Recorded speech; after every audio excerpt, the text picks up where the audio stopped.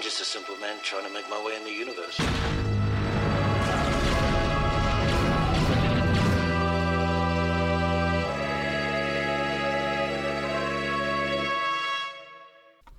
Welcome back. Hey everybody, good to be back. What's going on? Not a whole lot. Enjoying my nice Saturday. Oh, beautiful Saturday. It's like 75 degrees. I just mowed the lawn. You and your grass. Oh, my grass. I love it, man. But we're back bringing you guys another episode. This week's episode. Think we're gonna do something along the lines of what we like about each franchise, or at least a couple of franchises, in universe or otherwise. Sci-fi and fantasy. Might run a little longer on this one, but we'll see where the road takes us, as we do here in the Dredge Day Cantina. Well, and mentioning franchises, I feel like we should start off, for me at least, on Lord of the Rings. Well, let's start with Loader. What do you appreciate about J.R.R. Tolkien's? Everything. Me too, trust me. I think for me it's the depth and the symbolism. Okay. He's got a story going back to literally his universe's birth. Yeah. He has a creation myth that he has written for his universe, a pantheon of gods, greater, lesser gods, and a one god that started it all. It's just the depth. Everything has layers and layers and layers, and there's so much detail. It's kind of a mix between Greek mythos as far as the deities are concerned. Greek mythos with like the Abrahamic religions. A little bit of that, a little bit of the because you have angels, and then you have like one great god, the creator, and then you have kind of some, you do have some Norse in there because it's medieval-like, and you have mages and seers, and that's very Norse. Yeah. There's a lot to it. I mean, there's even little hints of like Hinduism, and he took a little bit of everything. And He wasn't biased, that's for sure. No. Very well-read man, but I think it's the depth, the absolute, having created written languages and spoken languages for his peoples in his galaxy or his universe.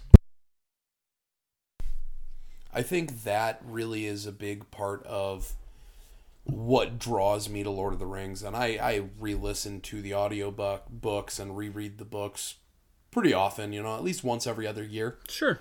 And after you dust off the pages. Right. I mean, honestly, I probably have read those, the Silmarillion, the Hobbit, the Lost Tales, all of them. Silmarillion's 7 or 8 times. Still my favorite by far. Just the amount of depth and the amount of it's such a saturated story. Well, and it reads kind of just like as a list of things that he came up with. Yeah. I mean, but it paints a picture of each character the way it's, except for the Blue Wizards, they're still kind of, you don't really get much. They will forever be a mystery, and I love that. Me too, but it still bugs me. It's like, okay, you have two brothers who are some of the most badass wizards. Well, brothers. Well, okay, you know what I mean. They're gods. Yeah, but for all intents and purposes, they're siblings. But it's like they're super powerful. They go through they go on these journeys, and then they just disappear. They go off into the east. Yeah, that's right. And it's like, after that, you don't hear from them. Right, but the East wasn't able to muster a whole ton of power, so obviously they did their job. Or they died. Well, they had to have accomplished their mortal form died, I should say. Well, they had to have accomplished their mission. Because in the last War of the Ring, yeah, the East doesn't really pose that much of a threat. And the Lonely Mountain isn't overwhelmed. But how do we know? We only got the story of the South, North, and the West coming to fight Mordor. Right, and if the East had come, it would have been a totally different war. Because they'd have been on Mordor's side. Exactly. So they obviously achieved their task, which was to keep the East out of the war. Or have them join on the side of the West, which is unlikely. But they obviously accomplished it. So whether they're alive or not, they achieved their mission. The Eastermen did join. Some. And those were but not nearly as many as could have. No, they were the desert people. Yeah. but they joined with The Mordor. Easterlings, yes. But they didn't end up succeeding. Obviously, as soon as Rohan showed up, they were toast. But Right. I just like, and there's a few other things in there that like he really gets point with, like the 9 men and the uniting of everything and the wizards and what they were supposed to be. I want to Like- know how many times he rewrote the Silmarillion stories when he was alive to get everything to make canonical sense. Probably you don't didn't just take him very long. You don't just stumble on that kind of stuff. The amount of times he would have had to have reworked little stories here and there had to have been incredible. Well, I think, given he has, what, 10 or 11 books, I think, in total? Well, 3 kind of. Hobbits, He 3 has- Lord of the Ringses. He has The Hobbit, The Lord of the Rings, so that's 4 books. The Silmarillion was put together after. That's 6 books. The Hobbit is 1 book. Okay, okay, I'm thinking... You're thinking the movies. Yeah, okay, there's 1 Hobbit book, and then there's the... Well, there's Lord of the 6 Rings books. Lord of the Rings books, but they're Yes. sold in 3 books. I mean, you have book 1 and 2 in book 1, The Fellowship. And then you have the Tales book. But all of those were not written directly by him. All of it was written by him. Well, it was his... It's kind of like with George Lucas. It's all his brainchild. People just...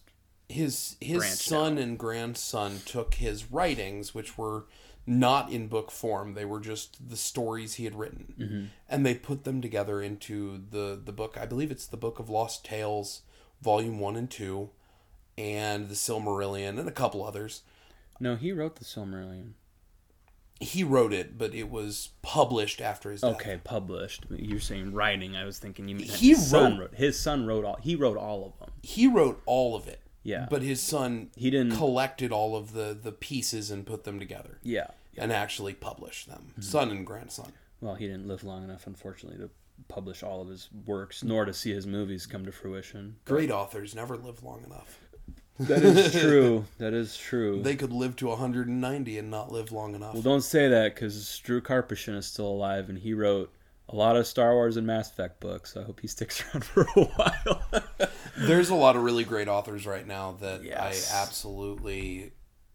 I'd be kind of heartbroken if we lost them. Trust me, I would too, because Drew's one of them. people like you and me and some of our friends, readers are hard to come by nowadays. Unless you're as old as we are, like, it's just one of those things. People don't want to read books anymore, and I like to read every once in a while. I do graphic novels.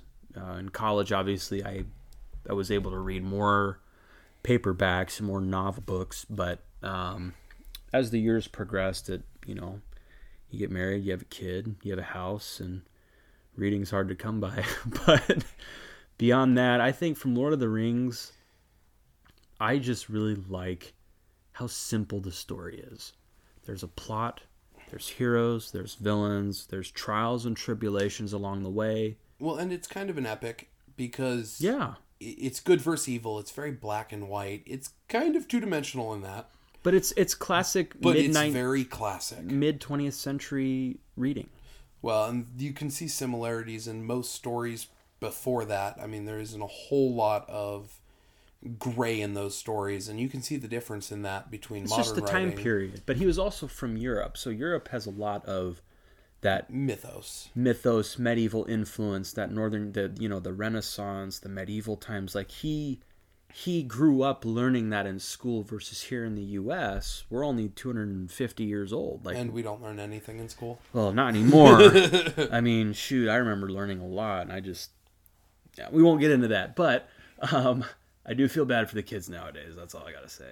Yeah. But I love the simplicity of the story. It's direct, but it's in depth. Yeah, absolutely. And it's the depth that I love.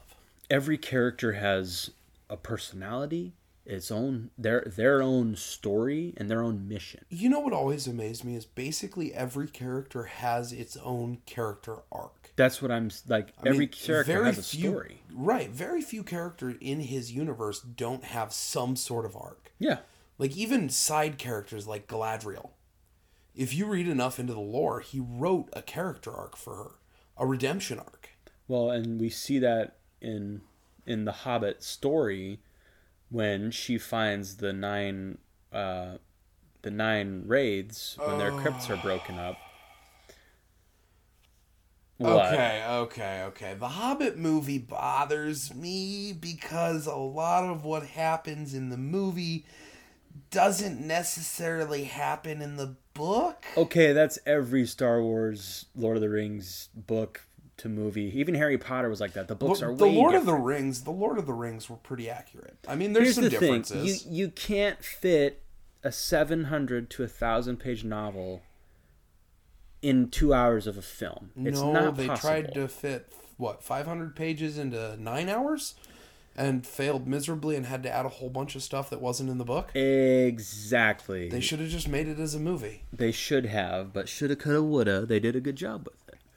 Now, oh yeah, absolutely. I do agree, but that's the problem. When you go from book to movie, they miss a lot. But when you go from movie to book, it's terrible. Not always. Oh gosh. Not always. It depends on the author. Now what's worse than that is video game to movie. Yeah. The Witcher did it well. That's hard to pull off because there's so many things you can change. Oh, but they did so well with The Witcher. I know you don't really know a lot of the lore, but take it from me. It's pretty interesting. I read the books, played all the games. I will tell you from someone who has, going to the TV show, freaking amazing. It is a pretty amazing TV show, but I do feel like they miss a lot. They do, but I feel like that's only natural, especially when you're trying to portray words to... Well, and you're trying to break into a new market. Because a part of it is The Witcher has been novels and it's been video games. But they're trying to pull the old Witcher fans while drawing new fans to the TV show who wouldn't have been fans because they don't do video games or they don't read novels, they don't have time, whatever it is. You know what I love about The Witcher? God rest my soul, I hope it doesn't happen. It's not woke. And I hope it stays that way. Everything that lives long enough will eventually get the woke cancer. Okay, it's got 2 seasons now. None of it's woke. I hope it stays that way. Oh, sometimes it can take 100 years. Look at Lord of the Rings. Well, I didn't want to go there. I held myself back, but you went there. But eventually it will go woke. Oh, the like to dislike ratio. I haven't looked recently, honestly. Oh, well, the dislikes are up almost half. Oh, they haven't gotten rid of the dislike button. Nope. Well, that's shocking. Because I last I heard, don't quote me on this, but last I heard they were thinking about not doing another season because of how terrible it's getting reviewed. And that's fine with me. Take it off. I think that's sad. I think it is. I'm glad it might get taken down. No. That's terrible. If it can cost a woke company about $1 billion, I'd be okay with another season. I'd be okay with about another 45 seasons. That's the problem, though. It's not a woke company. It's Amazon. How is Amazon not? Because they are a business, not a theatrical company. They're not like Hollywood or Universal Studios. Are they producing woke media? This is the first I've heard of it. Okay. Before they made a terrible mistake, and I hope they run it for 45 more seasons and lose $45 more billion. Well, I do too. Get woke, go broke, leave politics out. I'm just saying, I was kind of scared because the previews for that came out Super Bowl of this year. I remember seeing it, and I was like, did that really just happen? Like, am I really actually seeing this right now? And then I spoke with my father and my brother, who are huge Lord of the Rings fans. And my dad took us to see The Fellowship, and I think it was like 2001 when it came out. I saw Return of the King in theaters. Oh, amazing! That one's still my favorite. That is an experience. But I was like, I was at my dad's house for the Super Bowl, and he kind of looked at me, and I looked at him, and I was like, "Is that legit?" And he's like, "God, I hope not." Like. Here we are 3 months later, terrible reviews, terrible just everything, man. It's getting battered left and right, and rightfully so. Just leave politics out of everything. I don't want right-wing politics. I don't want left-wing politics. I don't want libertarian politics. I don't want centrist politics. I don't want politics. Fantasy. I want orcs getting smashed by elves and dwarves. That's it. You get that. You just have to suffer through, well, this has to be this way. It's somebody's opinion, I know. Exactly. But I think... My question is, where did all the black elves and black dwarves go? Did they have a genocide before the trilogy? I'm just throwing that out there. There's none of them in the trilogy. Did they exterminate the lesser? How are you explaining this away, Amazon? Because they probably looked at the original Lord of the Rings films and thought, oh, everyone in there was white. Well, that can't be. And I'm like, well, here's the thing. Well, but what's your in-universe explanation Hold for on. that? Let me get there. When you look at the original timepieces of Tolkien, he wrote a book. He didn't write the movies. So people calling Tolkien racist, if you think Tolkien's a racist, you're an idiot. He wrote a book. He didn't write the characters' colors. So whoever did the movies and did the casting, that's on them. But all these people coming out saying Tolkien was racist, blah, blah. I'm like, you guys are stupid. How do you pull the picture and color of an elf from a book? No, that's very simple. Fair-skinned, light-haired, blue-eyed. Bingo. They were described as Northern European, Nordic white. Do you know why they were described that way? Because they're elves. Not just they're elves. He wrote it. He doesn't need an excuse. Exactly. He decided. Bingo. But the timepiece, the actual story, Right. takes place in that part Right. of the world. He was drawing from that mythos, the Norse mythos, the Northern European.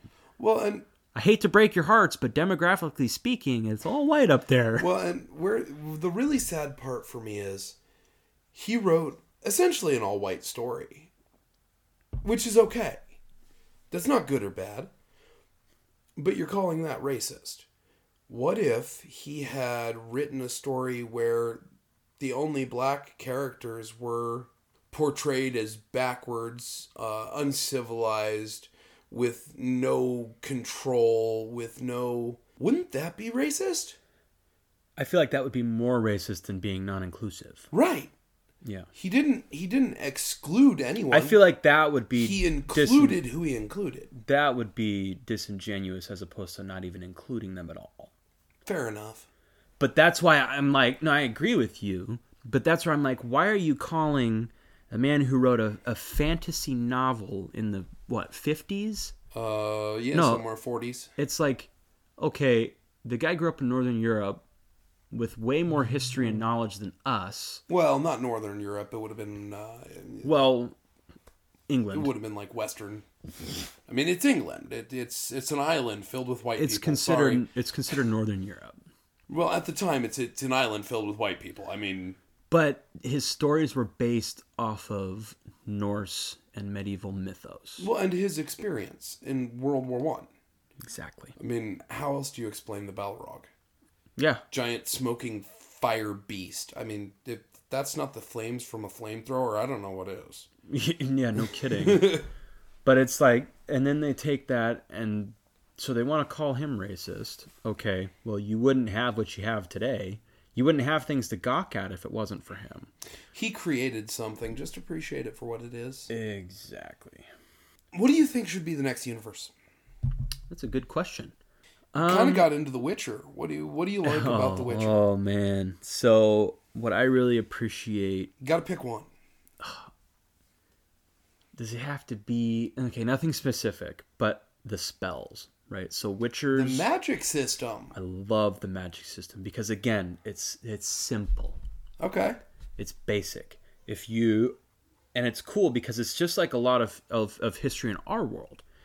If you were born with any kind of magic blood or anything, you were sought after to be mages and warlocks and witches and wizards were liaisons for kings. Well, and the Picts and the Celts, and we had that. If you could have claim to magical blood, obviously they didn't actually have magic, but if you had claim to magical blood, you could step up into a whole new realm of the upper class.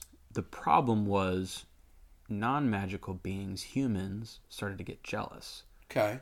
And they started to kill mages, and they would kill them publicly, a lot like the witches of our world from The trials, the witch trials, and the Spanish Inquisition. all that stuff. Like, but then obviously that was resolved throughout the story, and wizards, witches, and humans learned to live together again. Kings would use them in their courts as like their liaisons or their emissaries, Advisors. Yeah, and it's cool because the mages have their own guild.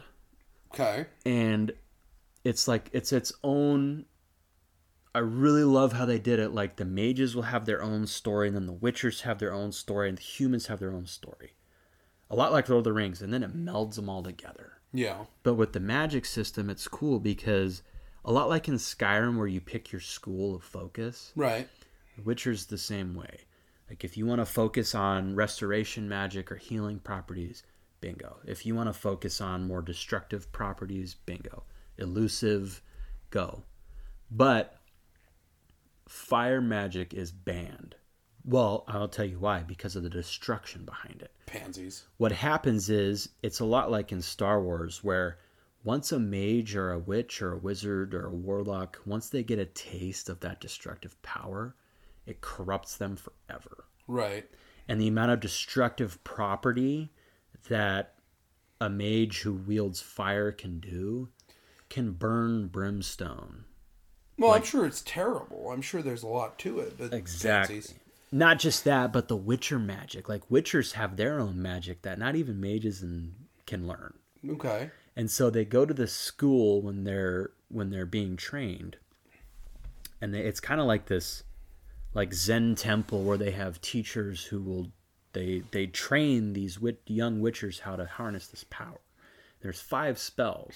There's Ard, Irden, Quen, Axii, and Igni. Igni is a fire spell. It's just a quick burst of fire that like explodes in front of you. Like a cloud of flame. Yeah. And then there's Ard, which is a force spell, like a push. force push. Yeah.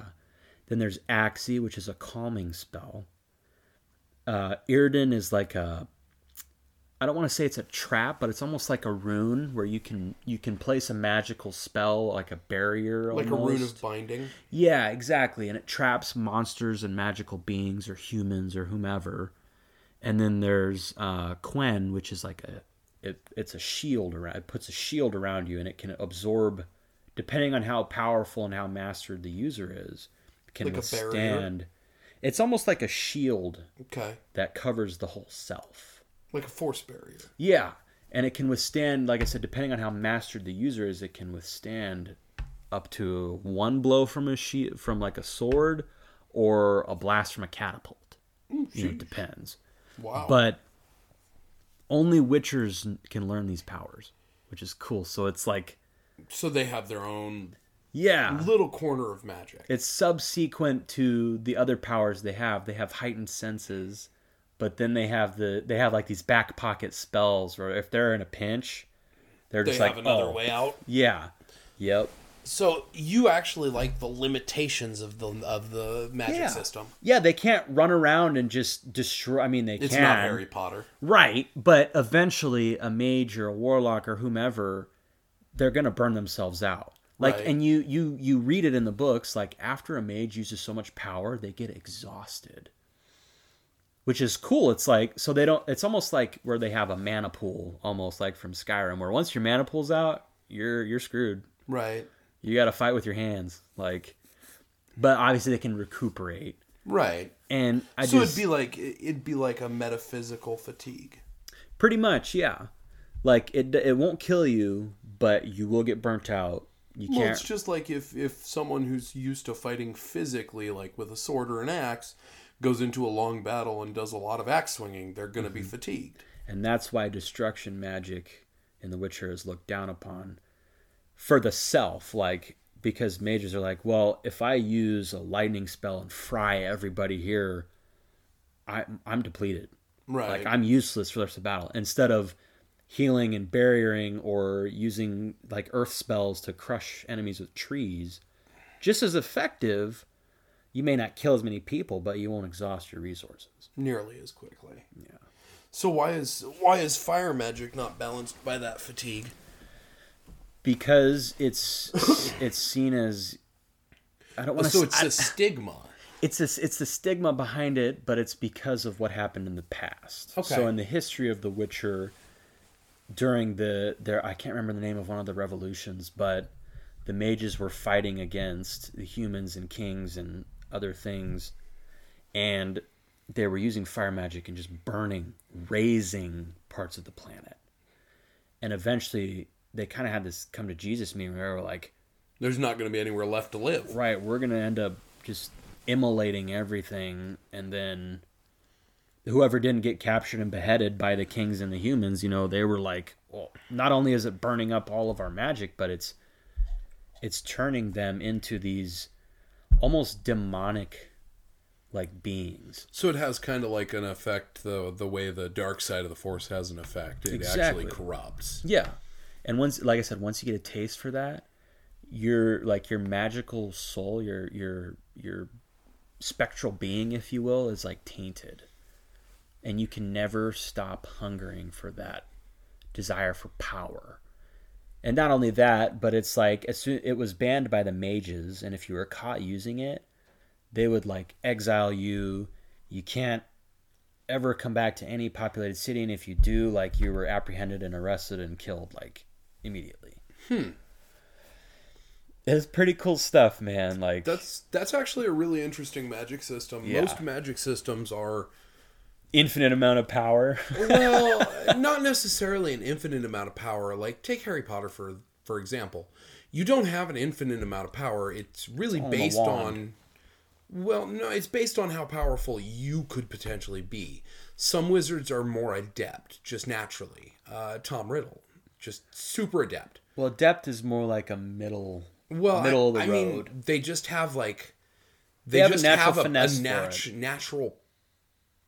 They have a natural ability, and they have a higher level they can reach. In my opinion, Harry Potter's he's just an average person. I mean, he's not anything special, but he's not really, really bad. I think J.K. Rowling, I feel like, explains that through lineages. Like Kind of. Two magical parents who have a pure blood is going to be more powerful than a mix. But there's exceptions to that rule. Like Neville Longbottom has two magical parents. They're the ones that are tortured by Bellatrix Lestrange, I believe. yeah, she's the Crucio. And they torture to insanity. Neville grows up with his grandmother. She's a witch also. He's got wizard blood all the way back. He's not that special. I mean, he's a terrible wizard. I'm sorry. The reason I say he's not that special... We're moving into Harry Potter now, everybody. The reason I say he's not that special is because at the beginning, he's terrible. Yeah. Good character. He is well-intentioned. Not adept at magic. You can see him struggle, end, especially in the grows. books. You can see him struggle a lot. Right. And towards the end of the books, he has grown into a fairly, I would say, above average magic wielder. Right. But then you have people like Hermione Granger, who on a technical level Is a just blood. She's both parents are muggles. Non-magical users. And so she is way more technically adept. She is way more technically adept than even Harry Potter. She is one of the most powerful in her class. So you have that. Yes, there's an example. Like, for instance, a part of the reason Voldemort is as powerful as he is he's direct lineage to Salazar Slytherin. Who was a pureblood. And all of his family was pure blood, except his mother was a witch and his father was a muggle. Exactly. But he is incredibly naturally adept. He's just naturally talented. See, that's why I feel like the randomization of the Harry Potter universe, like you said, it comes down to the individual, but at the same time, I feel like it comes down to the wand. To a degree. It's almost like pick your poison. Would you rather have a short sword, a long sword, a bastard sword, or a Zweihander? Everybody needs a wand. Exactly. There are different wands, and each wand is going to have a little bit different finesse. But a two-handed claymore is going to be useless in somebody's hands who has trained with a gladius. Or a short sword. Or a Norse sword. Likewise, if you put a gladius into somebody's hand who spent their entire life training with a spear. Or a beer ditch. Right. It's totally useless. Right. So as long as you have a weapon that you are trained with, as long as you and your wand fit. But that's the problem. See, I feel like at least a lot of the failures it comes from students not being able to obtain that knowledge and to be able to actually use it. Right. To a point of, where they can actually become adept with their skills. And there is some of that, but it always bothered me in Harry Potter that there was no fatigue from casting spells. Exactly. That's where I appreciate The Witcher, because they do tire out. And even Lord of the Rings, though. Gandalf? From swinging his staff and sword, not from using magic. Even Sauron. Gandalf is a very interesting character. Yes, they're gods, but let's not get into that. Let's just think in their moral form. No, I wasn't going to go there. I was going to go with the magic system in Lord of the Rings is very unique in the fact that it is limitless, but well utilized. Well, the elves' magic is something completely different. Even the elves' magic is limitless. But it's a lesser magic than the wizards. It is. Same with the dwarves. Well, the dwarves have some magic. The elves have some magic. Even the men. The Númenóreans do. Yeah, but they're men. But not the human men. Okay, well, they're all human. Okay, you know what I mean, though. Númenóreans were blessed, which is why they have properties of magic. Right. But, you know So, it is a limitless system, and what I mean by that is, as an outsider looking in, Gandalf doesn't have any limitations. He could potentially just cast Fireball and blow up as many as he wants. All of Mordor. Yeah. He's limitless. But he's not allowed to. But he won't allow himself to. No, they were told they can't intervene with human He still affairs. can. He still can. He can physically do it. If he chose to, he could physically do it. I'm not saying he can't, but the system put in place by the author limited that. That's what I meant. Yes. And so it was really well done. In Harry Potter, it feels like they can just cast spells without ever feeling any sort of fatigue or any sort of anything. Yeah, it should There's be no repercussions. Right. There's no cost to a spell. So, yeah, I feel like if you're going to cast a simple spell like lighting up the end of your wand, Luminos, that's nothing. That should take hardly anything. Yeah. But if you're going to cast something like... if you're going to create a protective barrier like they do around the castle when the Death Eaters are attacking... But you got to remember... That should physically drain you. But you should feel it. Right. But even the masters should be... You should see them having some drain. And then when it comes down and breaks, they should physically have a plummeting moment where you see it took an effect. They almost feel the exhaustion. Right. But that's where I feel like I was saying earlier, that's where I feel like the power comes from the wand and not the user.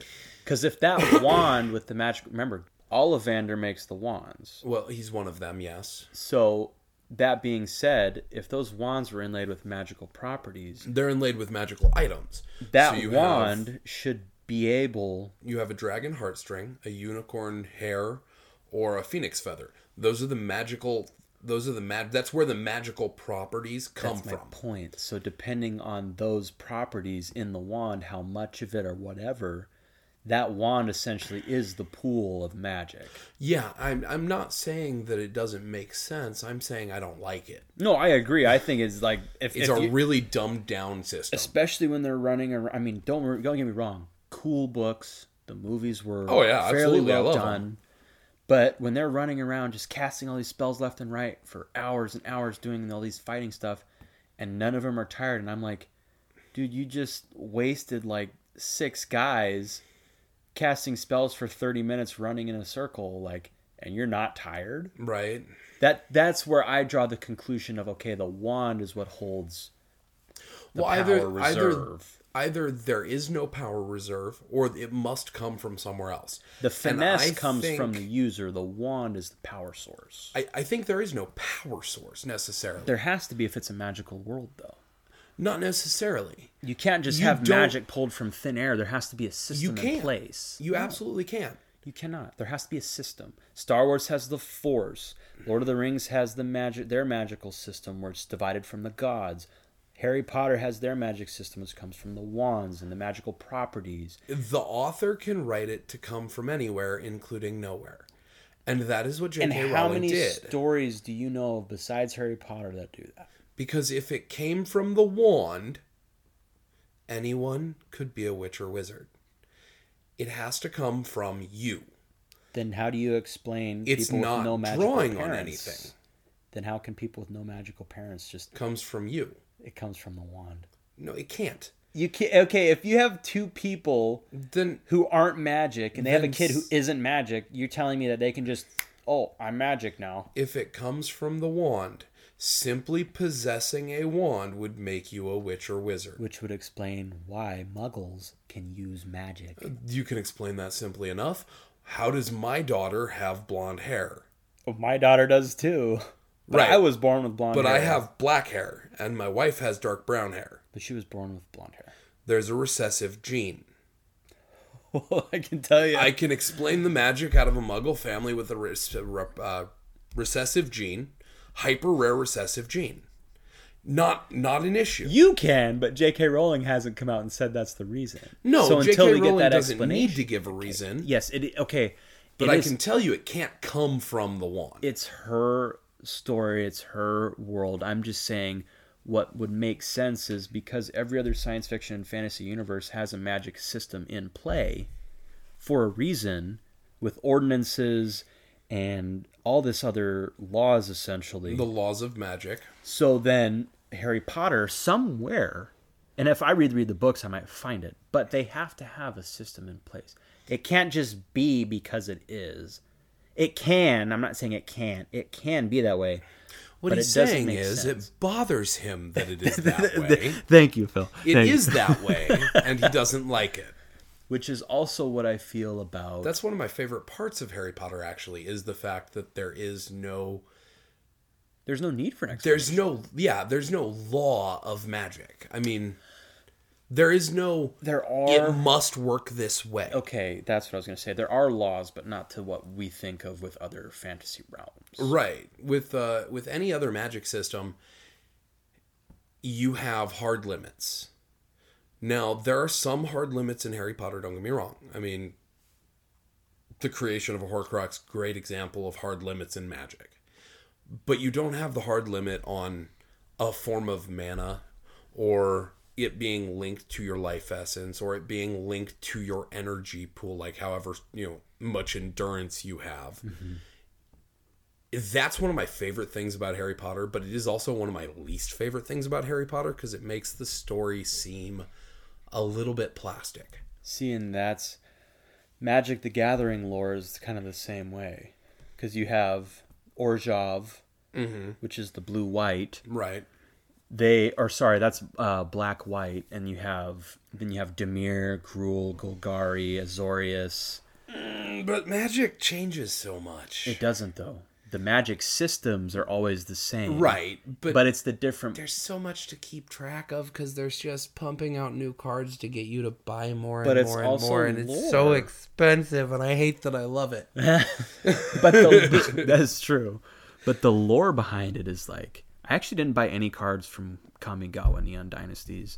And I bought one thing from Target of the new Capenna that just came out a couple weeks ago. I thought about picking a few of those up. You want to do it, and I'll tell you why. I know why. I pulled 3 rares and a mythic. Oh, so I shouldn't do it because Cameron took all the luck. Oh, yeah. I'm going to get all commons. Here's the thing. I ended up pulling double of what I paid for the 3 draft packs. Yeah. I went and traded them at one of the local game stores here and I bought a bunch of other crap with the stuff that I made. Here's the thing about that, Cameron. You're lucky. In my experience, there's no such thing as luck. On my experience, there is. And it's bad luck. And if it wasn't for bad luck, I would have no luck at all.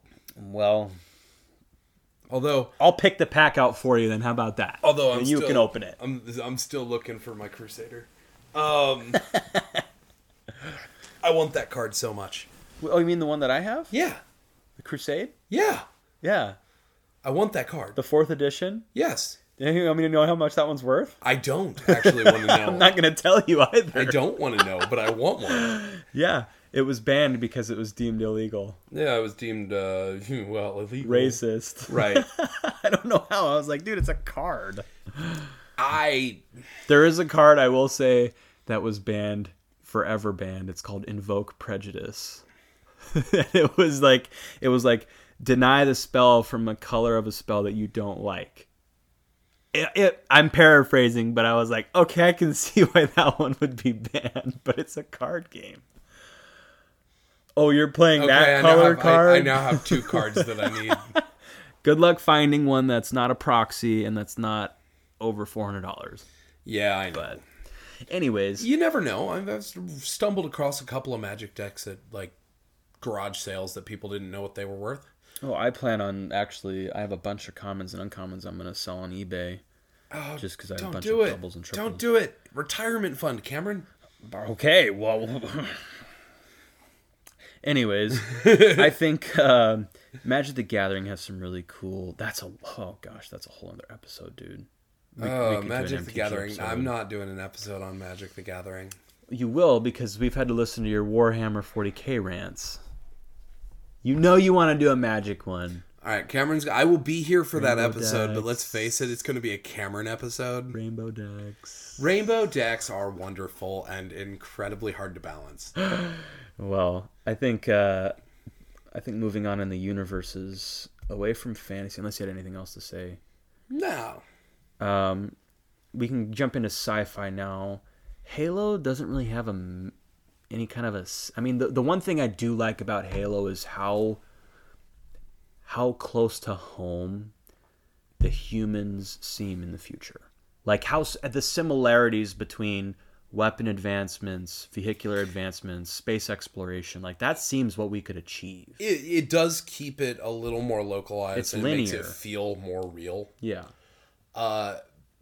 Personally, the thing I like the most about Halo is probably the ship design.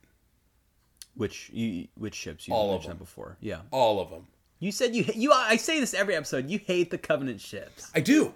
Well, then you can't love them. No. I love the ship design. I don't love the ships. I hate the ships.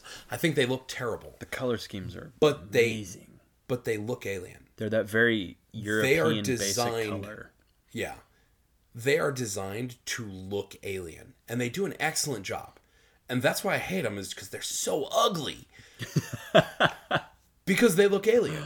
Right. You look at the human ships, they're mechanical, they're boxy, they're everything you would expect from a battleship created by humanity to go through space. We don't care about curves. We don't care about being aerodynamic. We care about being fast. We don't care about evasive maneuvers. Big guns. Just blow a big hole in the side. Who cares? Right. And it's everything you would design. You know what fixes that? More guns. Right? More guns and more armor. Exactly.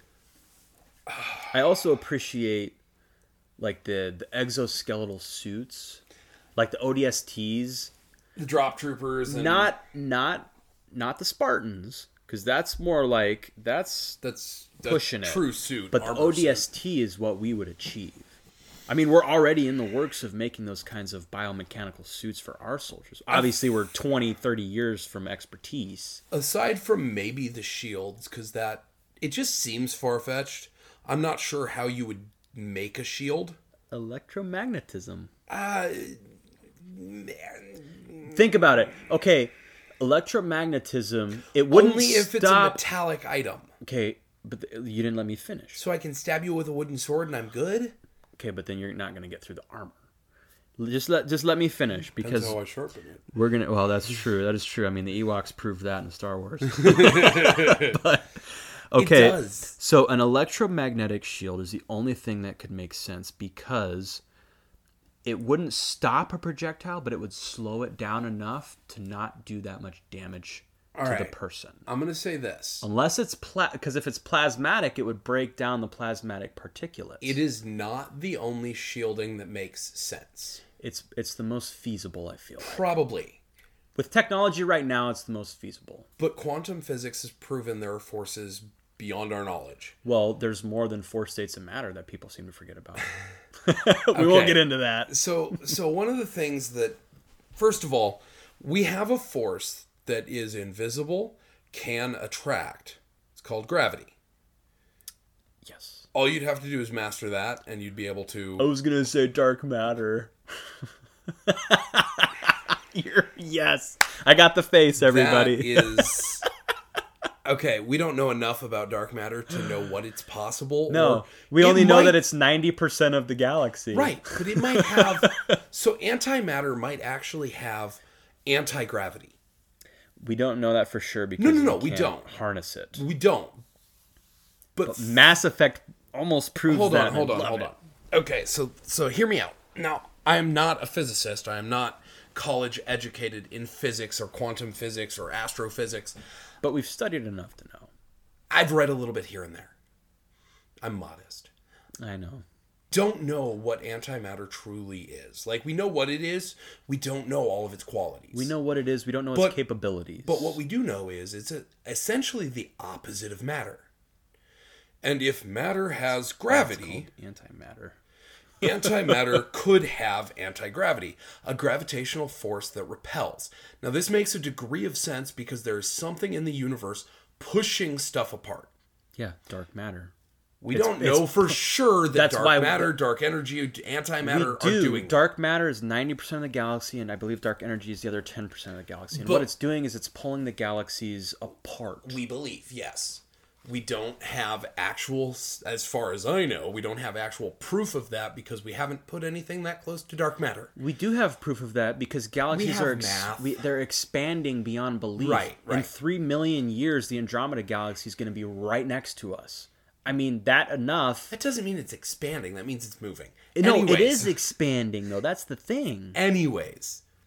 So theoretically, with antimatter or anti-gravity or whatever you use to produce that force, I don't know if that force exists, but it seems like something like it must. Wow.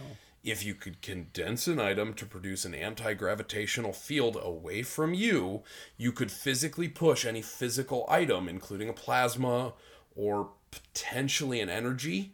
But do you know how much power that would take to harness that for an overshield? Exactly. That's my point. That's why shields don't make sense. That's why I think electromagnetism is just the most simple. You create a negative and a positive charge at opposite ends. Do you know how much power that takes?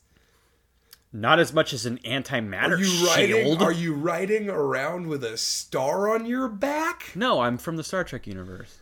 Oh, well, that makes perfect sense. It just is, dude. Don't question it. Or the Star Wars. I mean, too. Star Wars is a little more linear in that sense. But yeah, I can appreciate that Halo feels more at home. Yeah, it feels closer. It does. Actually, that's even the weapons. Even look at the weapons. The assault rifle, the Magnum. That's my favorite. The Mac gun. Just launch a big old slug at something.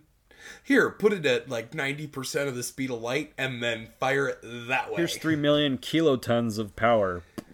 Oops, we just blew up a hole in the planet. No big deal. I missed. What did it take out? The moon? So, that actually brings a great segue to a universe I hadn't even thought of before starting this episode. And for me, it's Stargate. Oh, does it even better than Halo. Really? They make it feel at home. Well, yeah, because it's actually set in our time period. Well, the 90s. 20 years ago. But roughly it was set at the time. And they did a really good job of making it feel like it might be possible. Like, obviously it's not. Well, gates and wormhole travel, like obviously it's not possible. But, The fact that it was in They- our time period of things we've experienced technologically. Well, and they wrote it in such a way to make it feel like this is a sci-fi that's happening parallel to us without us knowing. And it's really cool storyline. And you know they did a good job because there's conspiracy nuts who actually believe that it was the Air Force releasing information so that they could divert people and make them believe that it was sci-fi. That aliens came here and dropped the pyramids down. No. They built the pyramids here, had the people do it because it was a landing pad for their ship. Oh, yeah, that's right. That makes sense. Yeah. That's how good of a job the writers did, though, is they actually made some nuts believe that it was a conspiracy theory. I love it. Yeah, the Goa'ulds are a really cool alien race. I just like...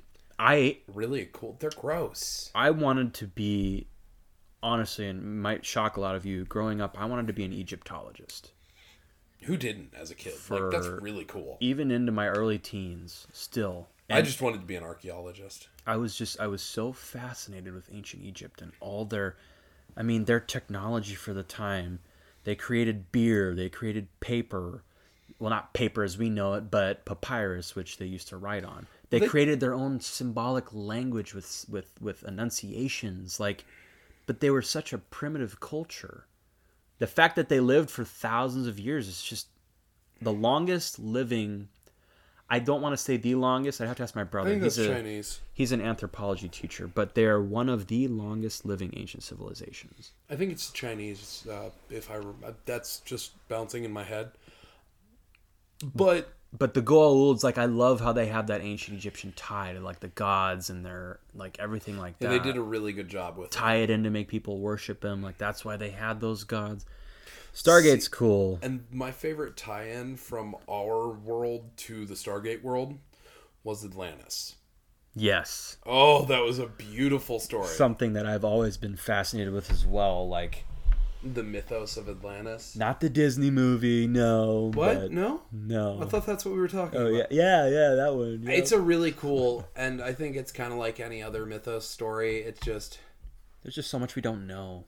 They had an unexplained thing, so somebody with a really creative mind explained it. I feel like there's so much more we could be doing to uncover these things, but I don't know, theological and archaeological digs are so expensive nowadays. It's people are it's just a dying field of science that it's sad. Right, but I think it's dying because we know so much more than we did, and that's I think also it's breathing dying new because life people into are it. losing interest because we're not getting anywhere. Yeah, we are. We're uncovering more things. I think I just found... look at Göbekli Tepe. That totally changed the belief of how early humans were making embossed carvings. Okay, but... Well, true. It bumped it back 6,000 years. I was going to say it went back further than ancient Egypt, but I was reading an article the other day. I don't remember what they were studying, but they went to deep down into the ocean. I can't remember which ocean. I'd have to pull it up, but they found an obelisk of obsidian that had been preserved for, they said, thousands of years. Was that the dig off South America? I don't think so. Oh, okay. I think it was somewhere in the Mediterranean. But they had really? pulled it up, obsidian. So Crete area or It was further back, I think, because when they pulled it up, it was ancient Egyptian. It had a sphinx on it. It had hieroglyphics, but it was something else that was even predating parts of the 3200 BC era. So they're thinking that parts of ancient Egypt could have actually preceded its origination that we know of now. That's really cool. See what I mean? It's random crap like that where it's My question is, how do you polish obsidian? It was preserved in the water, dude. No. I mean, how do you make an obelisk out of obsidian? That would be really hard because that's a fairly fragile rock. And maybe I'm just thinking, well, it's glass, but maybe I'm just thinking of oh, it's super huge because ancient Egyptian obelisk. Maybe it's only 12 feet tall. I don't know. When the guy was standing next to it, it was when they had pulled it out of the ocean and they had set it down on the dock next to their where their ship was docked. It looked like it was probably 10 feet tall. Okay, so that's not huge. No, but for Obsidian, I mean, this thing had to have weighed, God, 1,000, almost as much as a truck. Probably. I'd imagine. But it was so pristine, having been in crystal clear Mediterranean waters for who knows how long. That's really cool. Because glass, as we know, doesn't really age. See, and I didn't necessarily want to be an Egyptologist. Oh, I did. I wanted to be an archaeologist. I didn't want Egypt. I like Egypt. Really cool. Really interesting. I wanted... To study ancient egg roll recipe. No. Either Central and South America. Okay. Or like Norway. Like the Vikings. Ooh. And really the thing that got me about archaeology was... You're not going to get a job after college? No, I'm just incredibly... digging a hole, not knowing what you're going to find, but trying to uncover something new about something that happened thousands of years ago. That sounds so cool. It's too bad I'm not smart enough to do it. You're not smart enough to dig a hole? Apparently not. I mean, I do it all the time. Not enough to go $80,000 worth in debt for a college degree for, anyways. Yeah, basically. Well, I think we can wrap up with maybe Star Trek and Star Wars. Well, let's do Mass Effect real quick, because I know you're not going to have a lot to say about it. But fair enough. What I love about Mass Effect is how the galaxy is completely one. Yes, there are renegades. Yes, there are pirate groups. But it's united. But the entirety of the galaxy is united. And the council is one member from each alien race, including humans, up until the latter parts of the years. And those humans represent all of their race. There's one currency, but each race retains their individuality. They have their own weapons, their own ships, their own militaries, their own currency. Well, they have a galactic currency, a galactic credit, but they trade and barter in other ways. See, and what I like about Mass Effect is how much of a knockoff of EVE Online it is. I think it's better than EVE Online. And it's not even close to anything related to EVE Online. What are you talking about? I don't know. They're faster than light travel through gates that jump you. They don't use gates. Well, whatever they are. They use Reaper technology of relays. Mass relays, where you go to an item that floats in space and it shoots you to the next system over. Yeah, I know. It's nothing like EVE. When did EVE Online come out? Oh, I have no idea. Well, let's look that up, because I think Mass Effect's older than EVE Online. It might be, but it's still garbage compared to EVE. Oh, yeah. I'm sorry. EVE is a video game that has a completely player-controlled marketplace where everything in the game, or essentially everything in the game, was created by a player, mined for by a player, created by a player, sold by a player, resold if sold again, researched by players. You have to... Not only do you have to mine for the materials, you don't just get the materials, you don't just get drops. You have to do the same thing in Mass Effect. You have to mine planets. You have to actually send out probes and find stuff. You have to actually wander the planet to look for things.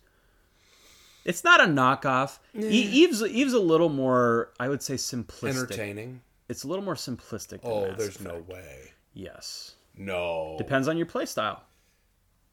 It's not simplistic based on the fact that there's tens of thousands of people playing on one server on... Well, Mass Effect is a single-player game with a storyline and a campaign. Obviously, it's more simplistic.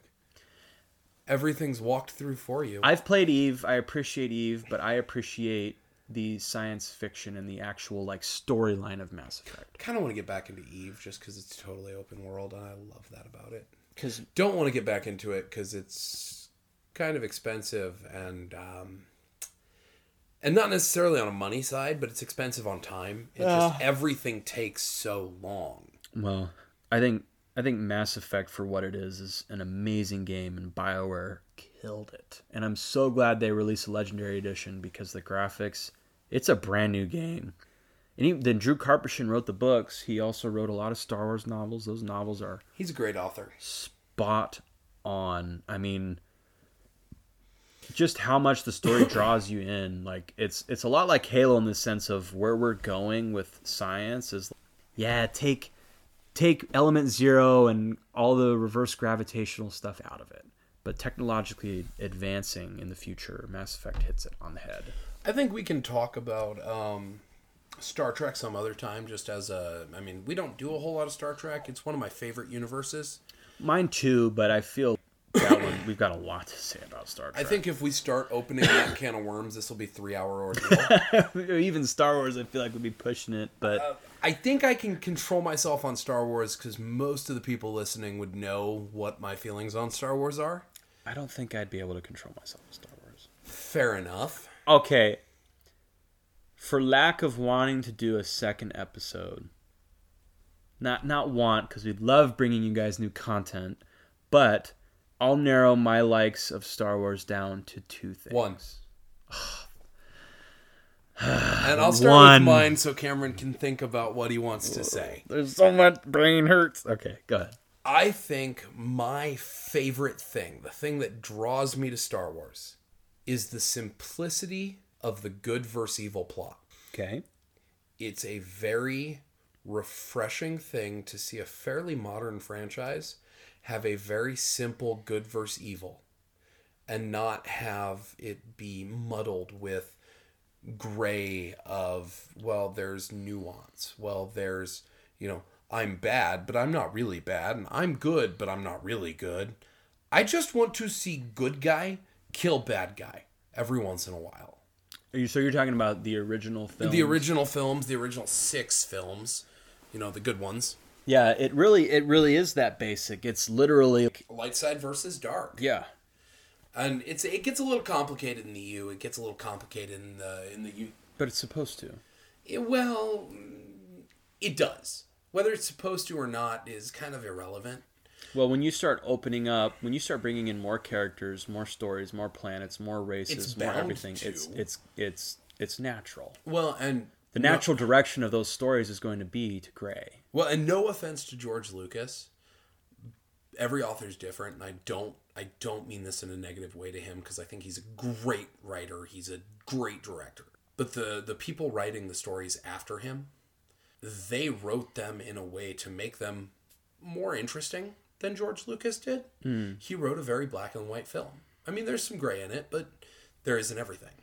Think about the time that he was writing it, though. Right. But then you have the EU where, Revan's a great example of a gray character who's light then dark, and he never really gets back to one or the other.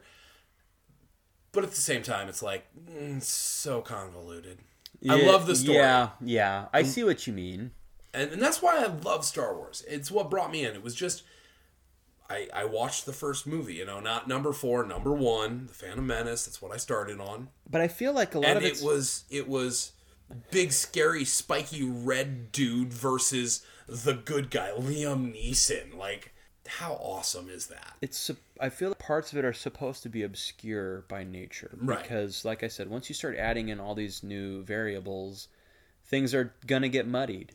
It's going to get changed. The course of the stories is going to change no matter what. Well, and he was telling a segment of a story. Exactly.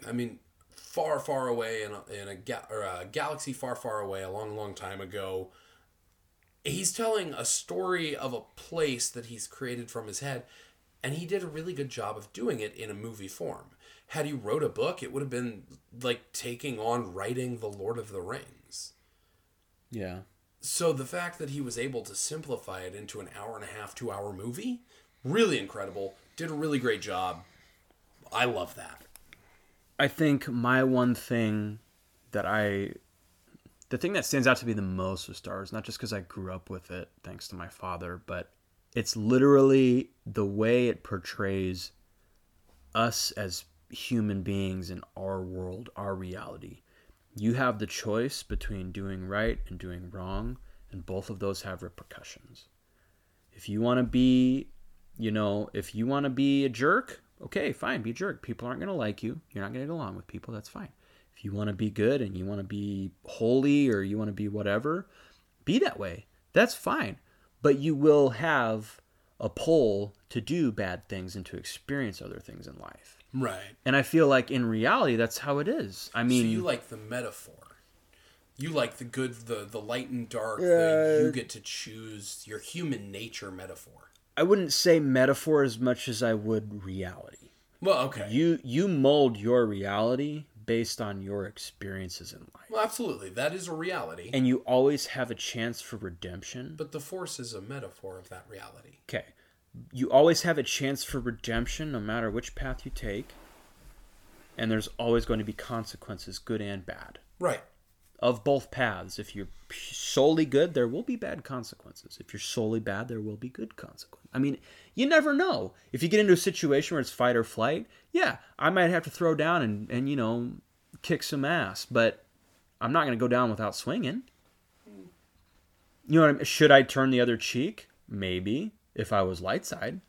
But I'm not saying I'm light side. Like, I'm going to throw down. Right, but just because you don't turn the other cheek doesn't necessarily make you dark side. Exactly. So it's There's nuance there. It's that correlation between our lives and making the right decisions to get where you need to be in life, and how there will be things, obstacles, people, places that will knock you down, and it's how you get back up and how you respond that makes a difference. The Force is a really cool metaphor for the balance of the Force.